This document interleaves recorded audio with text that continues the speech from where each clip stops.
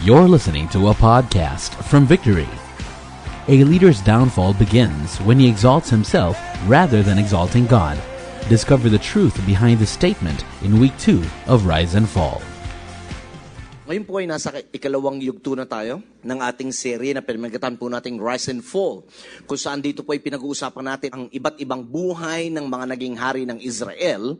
At actually, 4 dun sa 5 tatalakay natin. Yung isa na talakay natin last week, isa lang talaga doon si Abimelech lang ang medyo iba ang trip, self-appointed. Talagang siya lang mag-isa ang nangampan niya at ginamit ang kanyang nanay para kausapin ang kanyang mga kamag-anak para lamang siya maitalaga bilang hari. But the rest, you would find out sa history ng Israel, majority of them, most of them, started right. Ang napakaganda po ng simula. Ang Diyos na nagtalaga sa kanila. Kaya lang, somewhere along the line, sumasabit.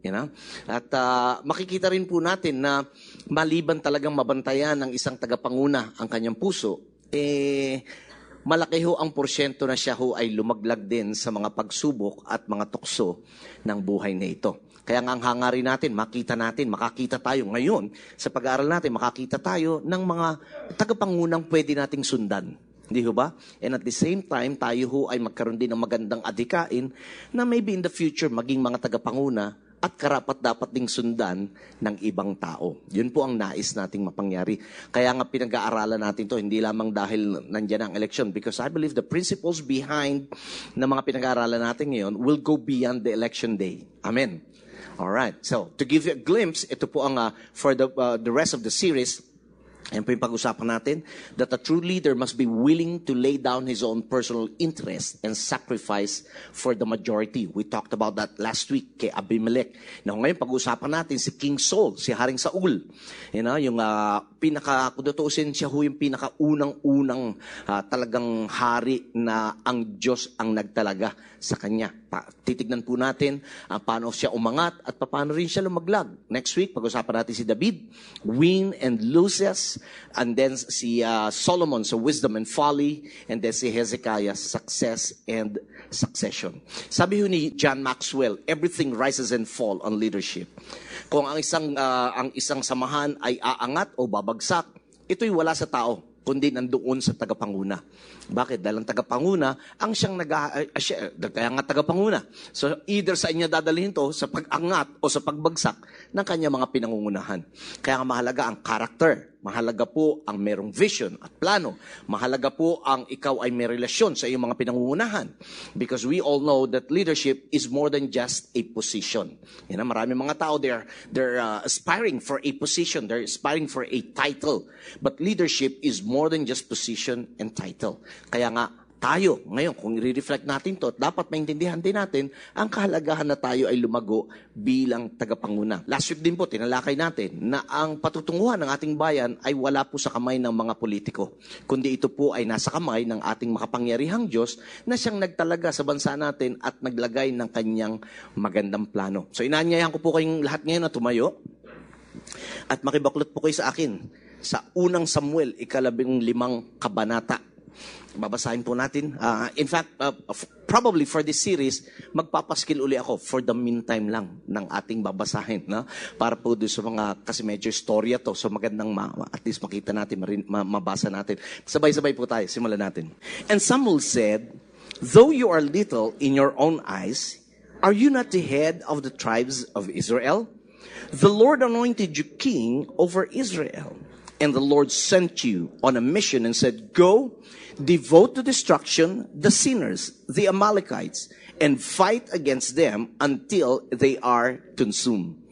Why then did you not obey the voice of the Lord? Why did you pounce on the spoil and do what was evil in the sight of the Lord? And Saul said to Samuel, I have obeyed the voice of the Lord. I have gone on the mission on which the Lord sent me. I have brought Agag, the king of Amalek, and I have devoted the Amalekites to destruction.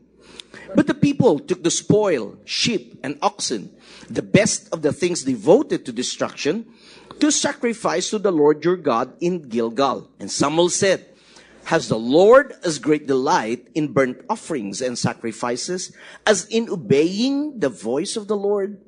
Behold, to obey is better than sacrifice, and to listen than the fat of rams. For rebellion is as the sin of divination, and presumption is as iniquity and idolatry. Because you have rejected the word of the Lord, He has also rejected you from being king. Salamat po, Panginoon. Ang lahat ng nakasulat sa lumang tipan ay para po sa amin nang kami ay may matutunan. Salamat din po, Panginoon, na maaari kaming matuto sa pagkakamali ng iba at makita namin kung ano ang laman ng kanilang mga puso at nang sa ganon, amin din pong ma-check ang laman ng aming mga puso sa buhay nito. Dalangin ko ba ng Espiritu, patuloy mo kaming turuan, patuloy mong gisingin ang aming mga diwa, ang aming mga isipan, pangunawa, bigyan mo kami ng karunungan. At nang sa ganon, ito po ay maisa pamuhay namin sa mundong ito. Ito po ang aming dalangin sa pangalan ni Jesus. Amen. Gaya po nung nabanggit ko kanina, karamihan po, kung hindi man lahat, ng mga naging hari ng Israel ay nagsimula ng tama. Pero somewhere along the line, they ended up not just badly, but very badly. Now, for us to have a good background ng kwentong ito, di ba naalala niyo last week si Gideon? Nung si Gideon po ay ginamit ng Panginoon to lead the freedom ng mga Israelita, gusto na ho siyang italaga bilang hari. Pero sabi ni Gideon, hindi ako maghahari sa inyo, kahit ang aking mga anak ay hindi maghahari sapagkat ang Diyos ang inyong hari. Simulat sa pool, yun na ang inilalagay ng Panginoon sa puso nila, na ang Diyos ang kanilang hari, ang Diyos ang kanilang tagapanguna. Pero dahil sa mga bansang nakapalibot sa Israel, nagkaroon sila ng inggit. Kasi yung ibang bansa, may mga hari. Sila wala. Judges lang, mga hukom. O kaya mga propeta lamang. Ganun lang ang mga tagapanguna. Now, gusto lamang sabihin ng Panginoon na wala talaga sa posisyon o titulo ang pagkakaroon ng isang tagapanguna. Kundi ito ay nakasalalay sa puso ng taong iyon. Naunawaan niyo po ba? Pagdating naman dito kay Haring Saul, in 1 Samuel chapter 8, there was already a clamor. Meron na po silang talagang, parang na ang hingi nila kay Samuel. Bigyan mo kami ng hari, gaya ng mga bansa sa aming paligid. At nagbigay nung unang narinig ito ni Samuel, siya hu'y nalungkot. In fact, nagalit siya. At siya lumapit sa Panginoon at sinabi niya, Panginoon, ako ay kanilang inire-reject na. At ang sabi ng Diyos sa kanya, hindi ikaw ang nire-reject nila, kundi ako. Kaya sabi ng Panginoon, pumunta ka, balikan mo sila, sabihin mo ito. And then bumalik po si Samuel sa kanila at ipinaliwanag ang mga posibleng mangyayari pag nagkaroon ng isang hari ang bayan ng Israel. Sabi niya, ang inyong una, magkakaroon kayo ng tax. Ilan mo sa inyo natutuwa sa tax? Di ba? Kung maaari lang nga na, hindi ba gagawa ng paraan para lang lumitan tax natin eh. Nangihinayang tayo. No? Sa anumang kadahilanan, nasa sa inyo na po yun kung bakit ayaw natin magbigay ng tax. But anyway, yun ang isa sa mga binigay. Pag nagkaroon kayo ng hari, magkakaroon kayo ng tax. Hindi lang yun. Ang inyong mga anak na lalaki at mga anak na babae ay maaaring maging alipin o lingkod ng hari. Magiging tagapagtanim sila, tagapag-alaga ng mga kabayo at mga iba't ibang hayop na pag-aari ng hari, and so on and so forth. Binigay lahat ni Samuel ang mga warning na yon. And yet, nagpilit pa rin ng tao, nagsabing, bigyan mo kami ng isang hari. At dahil po dito, tinugon siya ng Panginoon. Sabi niya, and the Lord said to Samuel, obey their voice and make them a king. So walang nagawa si Samuel. Kaya po makikita nyo, sumunod na kabanata sa chapter 9, verse 2, sabi ron, meron pong isang lalaki noon, ang pangalan ay si Saul. Sabi nito, magandang lalaki. A handsome young man. And there was not a man among the people of Israel more handsome than he. From his shoulders upward, he was taller than any of them. I mean, could you imagine, ito lang ang kanyang qualification. Guwapo at matangkad. Kaya medyo daw tayo sa mga guwapo at matangkad. At least ako, matangkad lang. I mean, could you imagine, na-imagine niyo ba to? Naghahanap sila ng hari, wala man lang criteria, walang qualification, tapos dumating sa eksena si Saul. Anong qualification? Guwapo lang, men. At ano pa? Diyan ka matangkad. Okay na yan. Pwede na yan. Pwede lang hari yan. Pag tumayo, kitang-kita yan. Yeah? Something like that. So, but anyway, pagdating sa chapter 10, so si Samuel po, he anointed si Saul Yung po sinabi ron, kumuha siya ng langis at ibinuhos sa kanyang ulo, hinalikan siya at sinabi, has not the Lord anointed you to be the prince over His people Israel? And you shall reign over the people of the Lord, and you will save them from the hand of their surrounding enemies. And then 21 said, He brought the tribe of Benjamin. Now, ito nakakatawa, kasi during their time, hindi eleksyon. Bunutan. Na-imagine nyo ko sa May, magbubunutan na lang kung sinong Neng, kagulo to. Tama ba? Now, ganun sila. So, ang ginawa po nila, kunyari, lahat ng tribo, yung 12 tribo, bubunot sila. Nabunot yung Benjamin. Now, sa lahat naman ng tribo ng Benjamin, bumunot sila, nabunot yung angkan ni Saul. At doon sa angkan ni Saul, bumunot tuloy sila at nakuha yung pangalan ni Saul. Galing, ano? Hindi? Now, okay, qualify ko lang muna sandali. Maring nagtataka, ba't ganun sila? Ba't ganun sila? Now, you need to understand, during their time, and they have experienced this ever since na nakilala nila ang Diyos. Because they trusted God. Because they know that God is all-powerful. Because they know that God is sovereign. Every time they do lots, first and foremost, they seek God. Kaya, they believe na kung sino ang lumabas, o sino kanilang mabunot, so to speak, yun ang pinili ng Diyos. And tandaan niyo, during their time, ginagawa nila kasi wala pa silang Bible. Ngayon, wag nyo nang gagawin yan. Sino kayo mapapangasawa ko? Ay, wow! Ang swerte nito.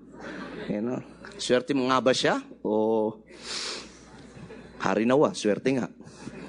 So, ganun po. And lumabas ngayon, yung pangalan ni Saul, kaya lang nung hinahanap siya, sabi rito, hindi siya makita. Bakit? Kasi mahiyain si Saul. Nagtatago siya, And so, they inquired of the Lord, nagtanong sila sa Panginoon, is there a man still to come? But the Lord said, behold, he has hidden himself among the baggage. Yung baggage niya, hindi yung maleta, kundi yung mga puno at halaman.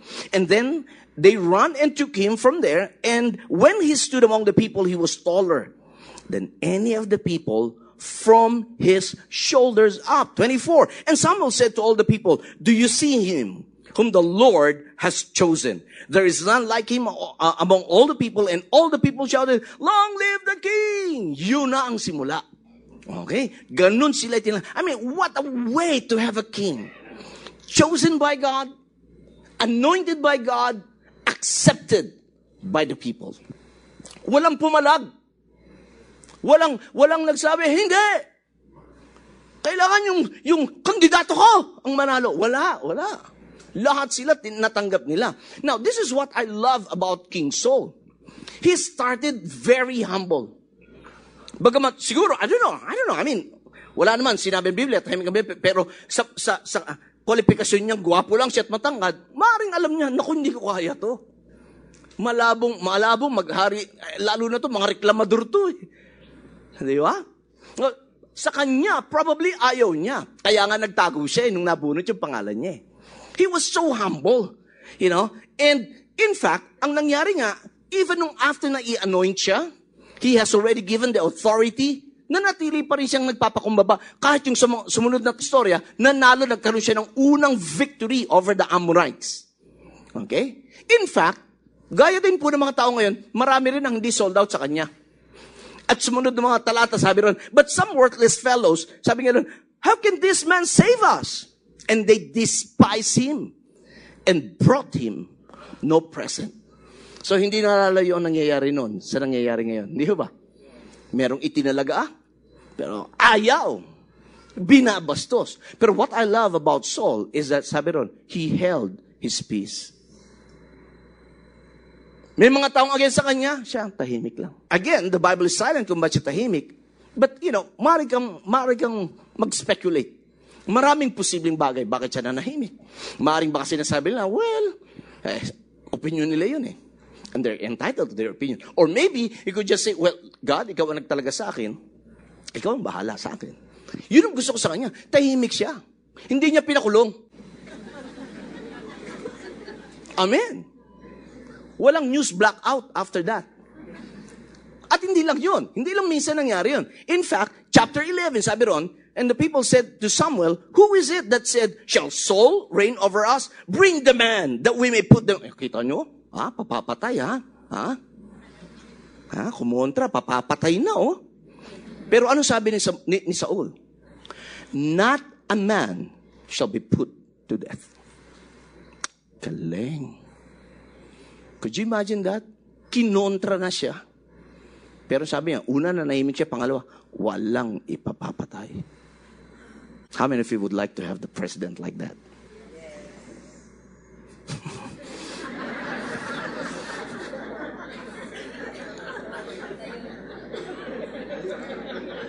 Okay. I wanted to remain as neutral as possible. Alright? Ginagamit ko lang yung kwento. Okay? Ginagamit ko lang. Please, please don't.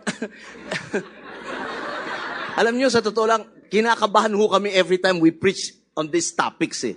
Kasi you might easily misquote us.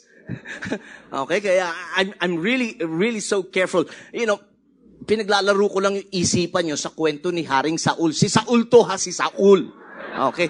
Israel to ha, Israel. Hindi Pilipinas, Israel yan. Now, but kidding aside, Saul had a good start. But the question, what went wrong? Anyari?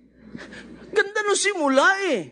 How can someone so right, chosen by God, accepted by the people, can be so wrong after a while? Alam niyo kung sinong culprit dito? It's none other than pride. Alam niyo yung kayabangan, tuso yan eh, subtle yan eh. I mean, in my so long time ago na nagsimula ako mag-counsel, wala pang taong lumapit sa akin, Pastor, tulungan mo ko, mayabang ako eh. Wala. In fact, sa tanang buhay ko bilang pastor, wala pa ako naranasan na tao na nagsabing, Pastor, kaya ko to ginawa kasi mayabang ako eh. Tulungan mo ko, Pastor. Ayoko nang yumabang. Wala eh. Madaling umamin ng, Pastor, nagsinungaling ako. Pastor, nangalunya ako. Pastor, nagnakaw. Madali, marami kaming na-counsel. Pero wala pa ako na-counsel na nagsabi, Pastor, mayabang ako eh. Wala. Bakit? Walang taong aaming mayabang siya. Tignan mo yung katabi mo. Tignan mo lang, huwag kang iimik. Now, tignan nyo to kung gaano katuso ang pride. Now, don't you ever forget that it is pride that caused a former angel of light became the prince of darkness. It is the pride of life that caused Adam and Eve to eat of the forbidden fruit. Remember? Genesis? Yun po eh. You see, kaya nga, itong pride na ito, subtle to. In fact, lagi ko to sinasabi, pride is like a bad breath. Everybody else knows except you. Right. Gusto yung okay. Ganito kayo. Sige, gano'n kayo. Naamoy nyo? Hindi. Humarap ka sa katabi mo. Sabi mo, hindi. Gusto ko lang patunayan sa'yo. Baka sabihin nyo, nagsisinungaling ako eh. Hindi, sige. Hindi nyo magawa. Dahil baka madiscover nyo, no? Ganon din. Maraming mga tao, ayaw nila madiscovering bad breath sila. I mean, ayaw nila madiscovering may pride sila. They won't admit it. And the Bible gave us a plain warning that pride goes before destruction and a haughty spirit before a fall. Gusto makita bumagsak ang isang tao? Usually, mga tao bumabagsak, ang isa sa kadalasang dahilan, kayabangan. Ayaw umamin ng kahinaan, ayaw umamin ng kasalanan, and so on, and so forth. So, kaya nga, alam nyo, 2 weeks ago, may natinan po akong isang leadership seminar workshop. At ito yung natutunan ko doon sa pagtatakal namin about leadership. That a true test of a leader's character, ang totoo pong sukatan o pagsubok sa puso ng isang tunay na tagapanguna is not the position that was given to him. But it's the power that has been entrusted to him. Usually ang kayabangan, wala sa posisyon ng titulo. Dumadating yan pag may nahawakan ng kapangyarihan. Kaya nga maraming tao gusto ang kapangyarihan eh. Kaya, we always say that absolute power corrupts absolutely. Amen. Yun po yung dapat nating maintindihan. Now, so gusto ko pong magbahagi sa inyo yung iba't ibang mukha ng kayabangan. Okay? Ang kayabangan ho pagka yung sinabi mong, ang galing ko, no? Yeah, obvious yan. Kayabangan yan. Di ba? Pero minsan ang kayabangan sabi ko nga kanina, hindi pag-amin ng kahinaan. Hindi pag-amin ng kasalanan. Yung ang feeling niya mas magaling siya kaysa sa iba. Tignan mo ulit yung katabi mo. Hindi yan yon, hindi. Hindi yan. Yan ang isang magandang halimbawa ng tunay na mapagpakumbabang tao.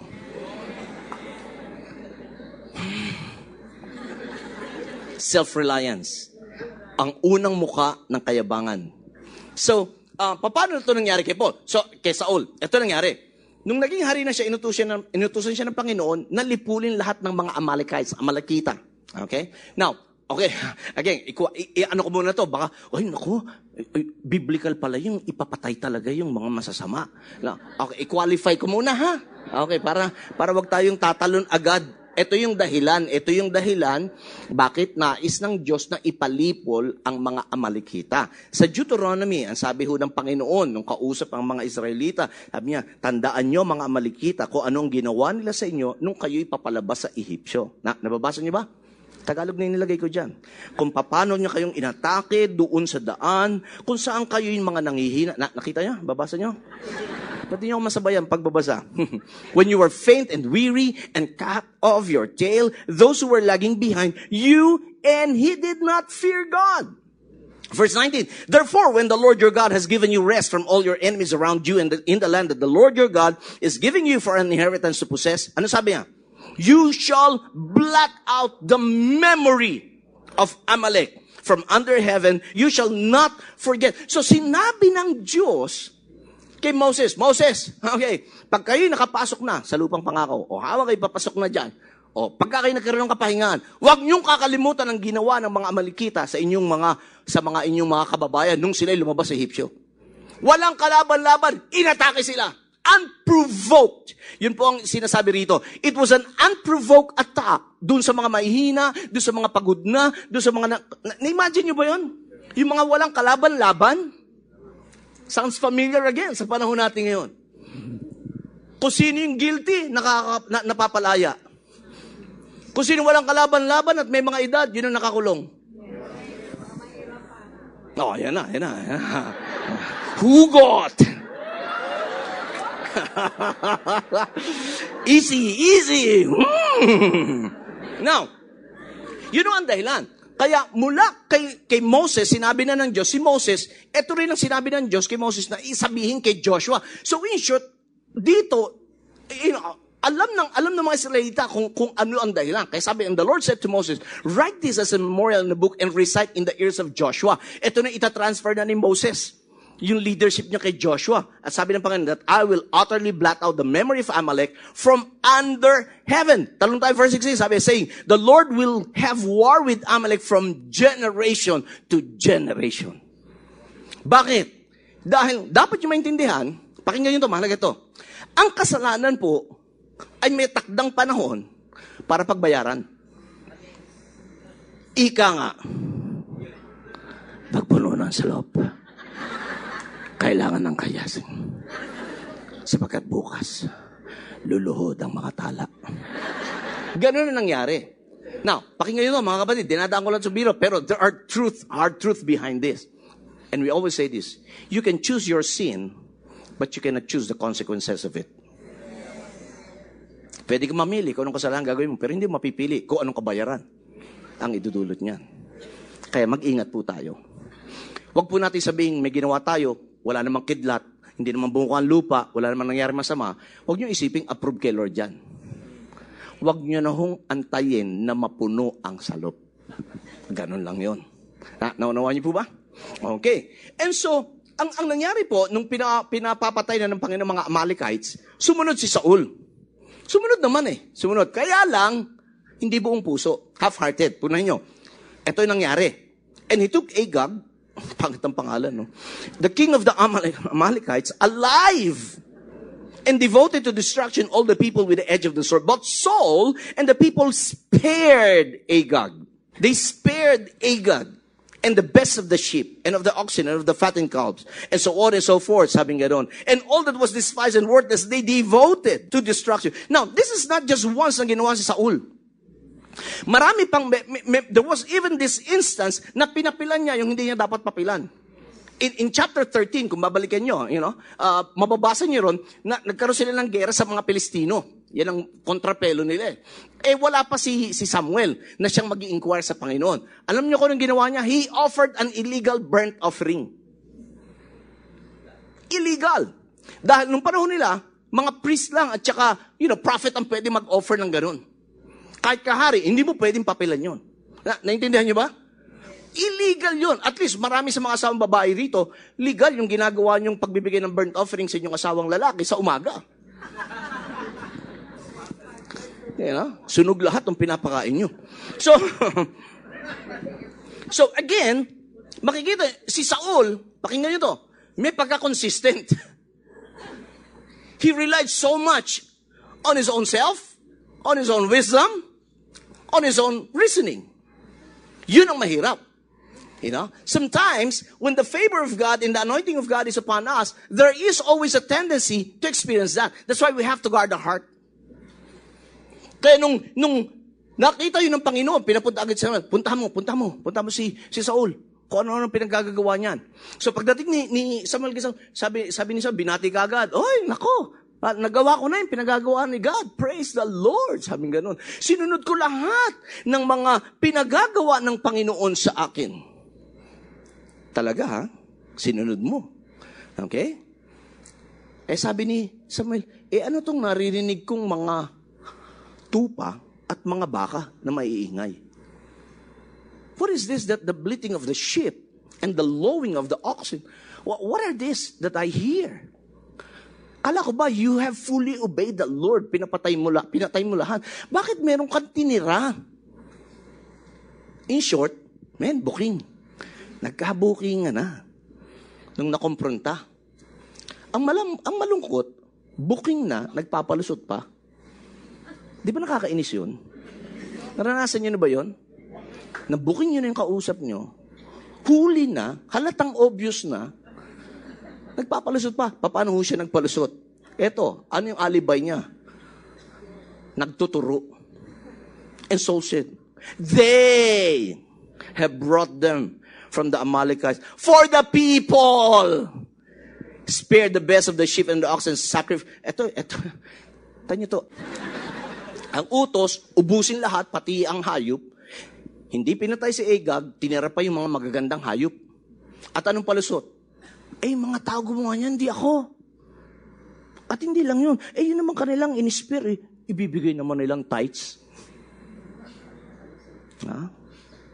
Pastor, kaya lang naman kami ng mura ko, magta-tithes naman kami. Sumusuporta naman kami sa church. In fact, kami nga nagpatayo niyan church na yan So what I see here is that, it sounds good. Ito naman pala, kay Lord naman pala O siguro kung ako ang alalay ni Samuel, okay na Kay Lord din naman pala ibibig. Ikaw naman, may porsyento ka nga dyan. Now, what I see here is that this is not just an alibi, but what I see here is that they try to bribe God. Now, how many of you believe that nobody can even, you can never bribe God? Alam niyo, pagpunta-punta sa pagsamba, this is not a bribe. Oh Lord, sumamba na ako, patamain mo ko mamaya sa loto. Oh Lord, nag-tithes ako, sobra pa. Are you hearing me? It sounds good. And I can't help but remember what, again, the book of Proverbs, there is a way which seems right for a man, but the ends thereof are the ways of death. We're all entitled to our opinion. But again, it's not because our opinion and we're entitled to that, it doesn't mean that it's right. It doesn't mean that it is correct. There is a way, may mga paraan na sa tingin ng tao'y tama. Pero ang dulo nito, kawasakan lang. Self-reliance. Second is self-exaltation. Ano yung self-exaltation? Tinataas ang sarili. Alam niyo, ito nakakainis to Ito pa nakakainis. Tignan niyo. Verse 12. And Samuel rose early to meet Saul in the morning. And it was told Samuel, Saul came to Carmel. And behold, basahin yung kasunod. He set up a monument for himself and turned and passed on and went down to...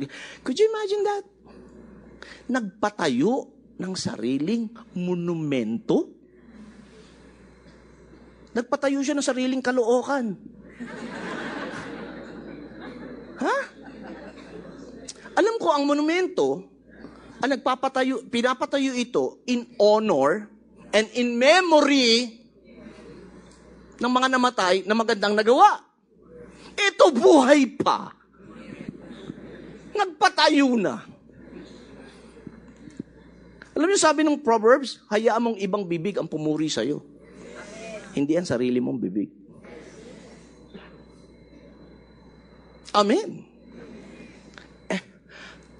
Again, panahon natin yan. Di ba? Purihin nyo, lahat ng gawin ng ating mga politiko, andun ang pangalan nila.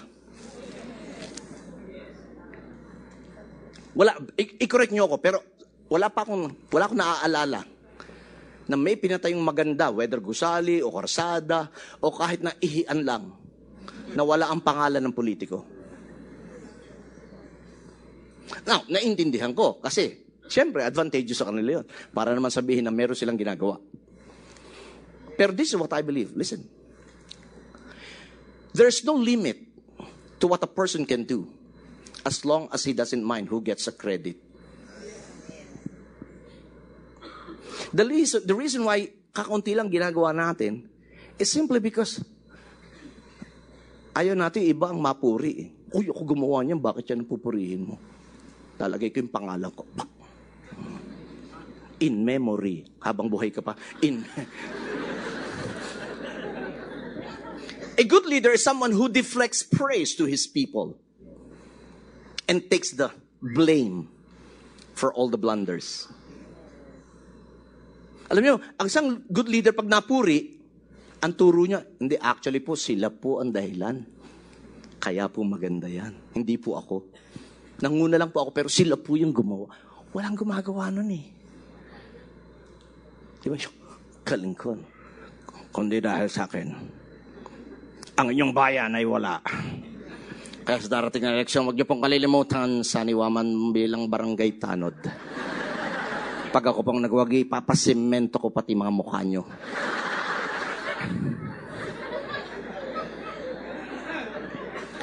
And again, I always say this every time I share about pride, and because this is what I've learned from Pastor Steve. When people start to praise you, na wala akong masama pag pinupuri kayo ng tao. Wala masama ron. Dahil yun din ang sabi ng Biblia, give praise to whom praise is due. Pero tayong response natin, ibinabalik lang natin papuri kay God. Hindi, yung galing mo naman, hindi ako yun. Ha? Sino? Multo mo? Minsan ganun tayo pa-cute eh. Alam mo yung religious mentality. Hindi, okay lang na purihin ka. Okay lang yun. Hindi, alam nyo, ang kasalanan doon, hindi yung pinuri ka. Ang kasalanan doon, paano ka magre-respond doon sa papuri. Praise is like a perfume. Smell it, don't swallow it. Pag pinuri ka, hanggang amoy lang. Hindi, sige, purihin niyo pa ako.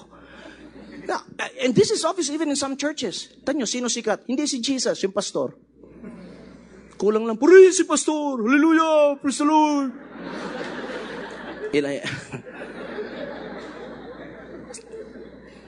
Pangatlo is self-deception. Self-reliance, self-exaltation, and the third facet is self-deception. Now, si Haring Saul, si King Saul, he was overwhelmingly basking. Alam niyo, parang nagpa-floating siya sa kanyang kasikatan, sa kanyang mga victories. And he was deceived. Self-deceived. Paano ko nasabi yun? He refused to acknowledge his mistakes. He would always point to others. He would always play the blame game. Diba naalala niyo, parang kay Eva at Adan? Yung nagkasala sila, ano sabi ng Lord kay Adan? Adan, kinain mo ba yung bunga? May pinagbabawal ko. Ano sabi niya? Kasi Lord, itong babaeng binigay mo eh. O, sinita ng Lord sa Eva. Eva, bakit naman ganun? Lord, kasi itong ahas na to eh. Sinita ni Lord yung ahas. Wala nang maituro.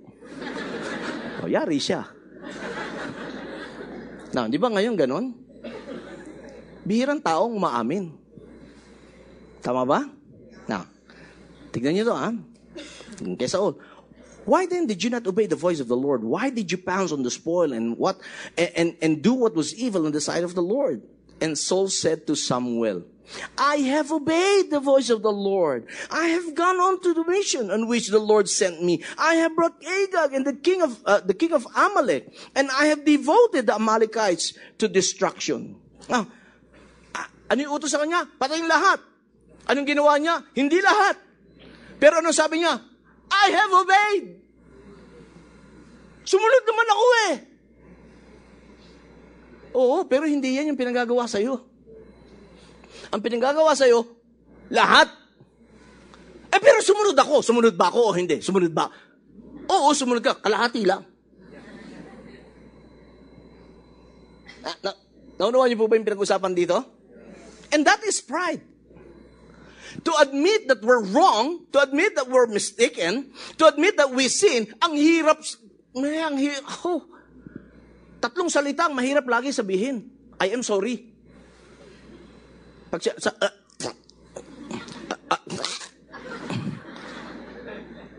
Mahirap sabihin yung please forgive me. Hindi ko alam kung ba't mahirap sabihin, pero ang hirap sabihin, di ba, sa totoo lang.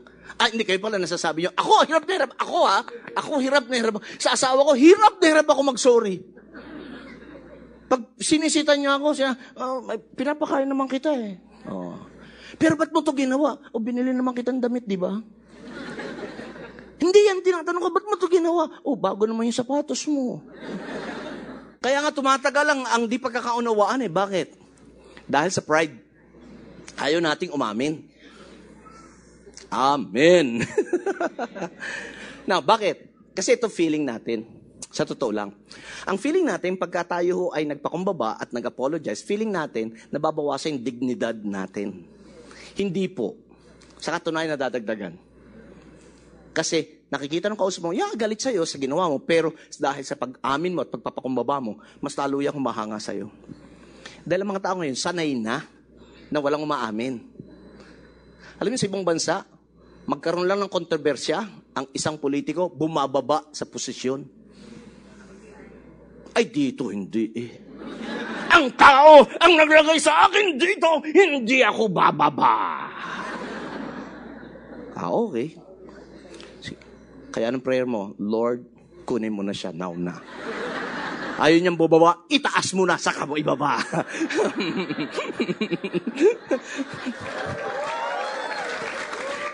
Ito pa nangyari. Okay, ito pa yung mga palusod niya. But the people took the spoil, the sheep and the oxen, and the best of the things devoted to destruction, to sacrifice. Again, andun yung bribing. And Saul said to Samuel, I have seen. Eto na, yan na, sa wakas, umamin na, I have seen, for I have transgressed the commandment of the Lord and your words, because, eto pa, pwede na nga, I have seen, meron na naman palusot eh. Because I have feared the people and obeyed their voice. Isn't it true na marami sa mga leaders, actually, takot sa tao, hindi sa Diyos? Di ba? Parang, okay, sa politika ulit tayo. Di ba? Kung sinong manalo dyan, lahat ng sumuporta sa kanya may utang na loob. Nagawa ng kapalit. Yung mga sumuporta sa kanya. Tama ba? Ganon din yan. I fear the people. Baka hindi ako iboto. Parang ganon yun. So, again, instead of just admitting, I have seen, nagpalusot pa, he played the blame game, the finger pointing. In fact, alam naman natin, nabasa natin kanina, verse 9, pareho sila, si Saul at saka yung mga tao, they both spared the best of the animals. Hindi lang yung mga tao, kasama siya ron. And he's making it as an excuse. Now, eto pa matinding super na nakakaasar kay Saul. Then he said, I have seen, praise God. Kaya lang, yet honor me. Nagkasala ka na. Gusto mo, mabango pa rin ang pangalan mo sa mga tao? Could you imagine that? Yeah, I have seen, yet honor me now before the elders of my people and before Israel, and return with me that I may bow before the... Now, yung I may bow, palusot na lang yun. Parang sinasabi niya, i-honor, nagkasala ako, Samuel, nagkasala ako. Pero, sarap pa naman tao, yan naman ako. I-honor, parangalan mo naman ako. Tsaka samahan mo ko. Dahil alam ng mga tao, kung sino ang kasama ng propeta, nasa kanya pa rin ang pabor ng Diyos. Naintindihan niyo po ba? These are the facets of pride. Self-reliance, trusting in our own wisdom and reasoning, trusting in our own selves instead of God. Self-exaltation, ako ang sikat, ginawa ko to, purihin niyo ako. And self-deception, na feeling natin hindi na tayo nagkakamali. Feeling natin lahat ngayon ang gawin natin is tama at pinapaboran. But what we don't really understand is behind this, God sees everything. Yes, God is a God of love. But never forget that He is also a God of justice. And trust me, just like what Jesus said, walang lihim na hindi nabubunyag. And also I would like to exhort you. I'd rather expose my own mistakes than God exposing it.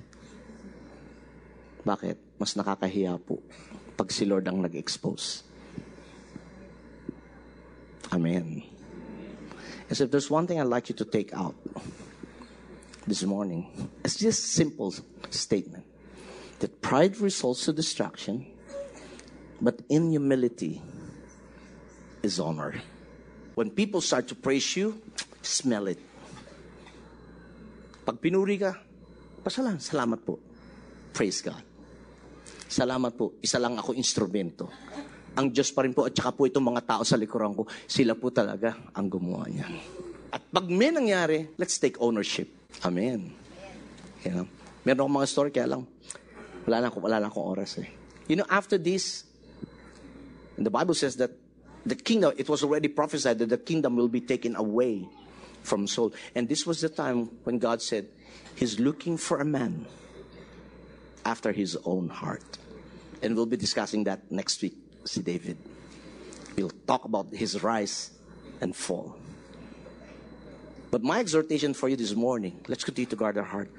Bantayan natin. My exhortation for you this morning, listen, this is important. We need Samuel in our lives. Kailangan natin ng mga Samuel. Mga taong magsasabi sa harapan ng mukha natin kung ano mali natin.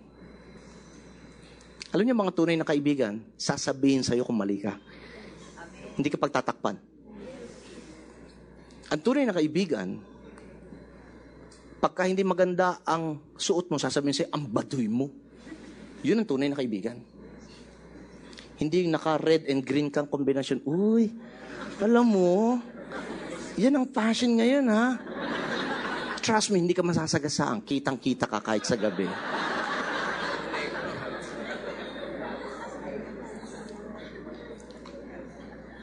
Sabi nga, mas mainam daw ang pagtutuwid o pagsasaway ng iyong kalaban, ng iyong kaaway, kaysa sa halik ng iyong kaibigan.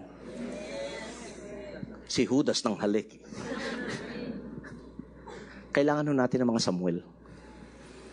Mahirap pong mamuhay na mag-isa sa mundong ito na wala nagsasabi dahil whether we believe it or not, marami tayong sinasabi, marami tayong nagagawa na hindi natin napapansin na mali pala.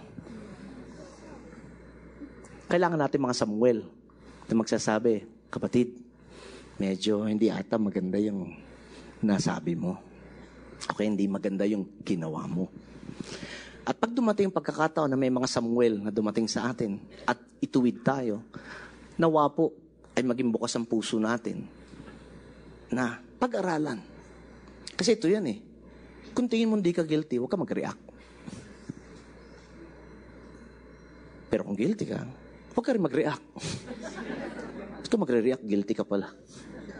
Magbago tayo. Amen.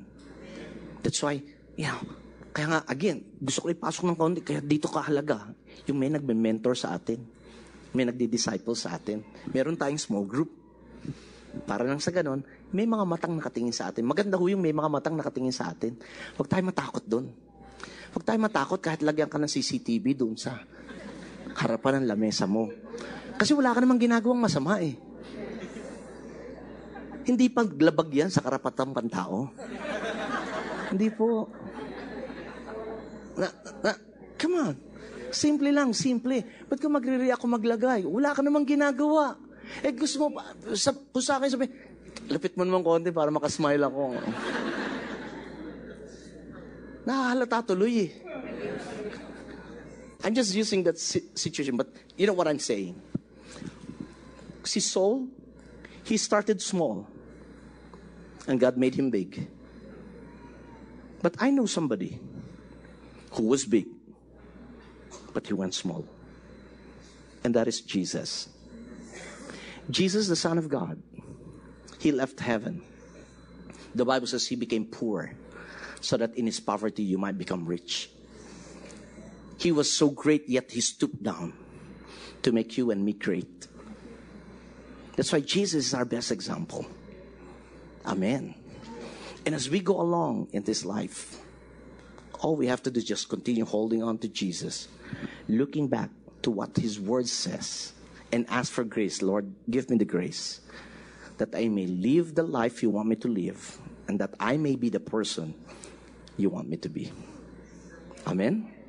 Amen. Let's pray. Father, we thank you. You are still in control of everything. We just want to thank you, Lord God, for even giving us this reminder that pride goes before destruction and a haughty spirit before a fall. Lord, dalangin ko ngayon sa aming mga buhay, nawa po ay patuloy kaming mapaalalahanan, matawag ang aming mga pansin, magpadala ka ng mga Samuel sa aming mga buhay, mga totoong kaibigan, mga taong tunay na nagmamalasakit sa amin na kung kailangan kaming ituwid, sasabihan kami ng harapan. Panginoon, tanggalin mo sa aming mga buhay yung mga kaibigan na ang gusto lang kung ano yung makukuha sa amin. Na ang gusto lang ay puro happenings at ayaw na pagka nagkakasitahan. But even more, Lord, I pray, patuloy mo kaming gabayan, lalo na po itong sa darating na eleksyon, kung sino ang talagang nararapat. Hindi dahil lang sila ay sikat, hindi dahil lang sa kung ano man, kundi lagay mo sa aming mga puso ang katotohanan mula sa iyong salita. At Panginoon Jesucristo, salamat po. Ikaw ang aming magandang halimbawa. Isang malaking Diyos. Isang makapangyarihang Diyos na nagubad ng kanyang pagka-Diyos at nagkatawang tao at sumamang namuhay ang mga tao. At salamat po, Panginoon, sa pagkakataong ito na kami patuloy mong binabago ayon sa iyong plano at layunin. Can we just all stand up right now? And if you believe that you need the grace of God really to live a life worthy of being a follower of Jesus, if you believe that in one way or another, medyo may kurot kanina sa puso ninyo nung nabanggit ko ang pride. It could be self-reliance, self-exaltation, or even self-deception. I'd like to challenge you. I want you to close your eyes. Everyone, close your eyes. No looking around. But if God has spoken to you that somewhere in past, nagkaroon tayo ng pride, would you just ask God for forgiveness right now? Just ask Him, wherever you are, in your own words, from your heart. If you know that God has called your attention on certain sins, would you just be man enough to say, God, I sin against you. I ask for your forgiveness. I repent from all my sins. Lord, I pray, wash us clean by the blood of Jesus. I pray that you would just guide us right now and cause us to see pride in our lives. God, I even pray, give us the grace that we may live humbly before you and before man. And in the name of Jesus, Lord, by faith, we receive your forgiveness right now. Thank you, Father God, for giving us Thank you so much, Lord. Now, Lord, I pray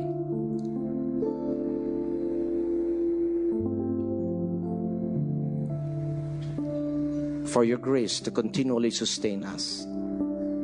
I pray for your mercy to continually follow us all the days of our lives. Now, can we just all lift up our hands to God as a sign of our thanksgiving? Can we just worship the Lord? Let's declare how victorious our King is and declare our worship before Him. Thank you for listening to one of our podcasts. We hope it blesses and inspires you to honor God and make disciples. For more messages like these, or to access other resources, please visit victory.org.ph or download the Victory app for free on the iTunes Store or Google Play. If you would like to share a story of God's faithfulness in your life, please visit victory.org.ph/mystory.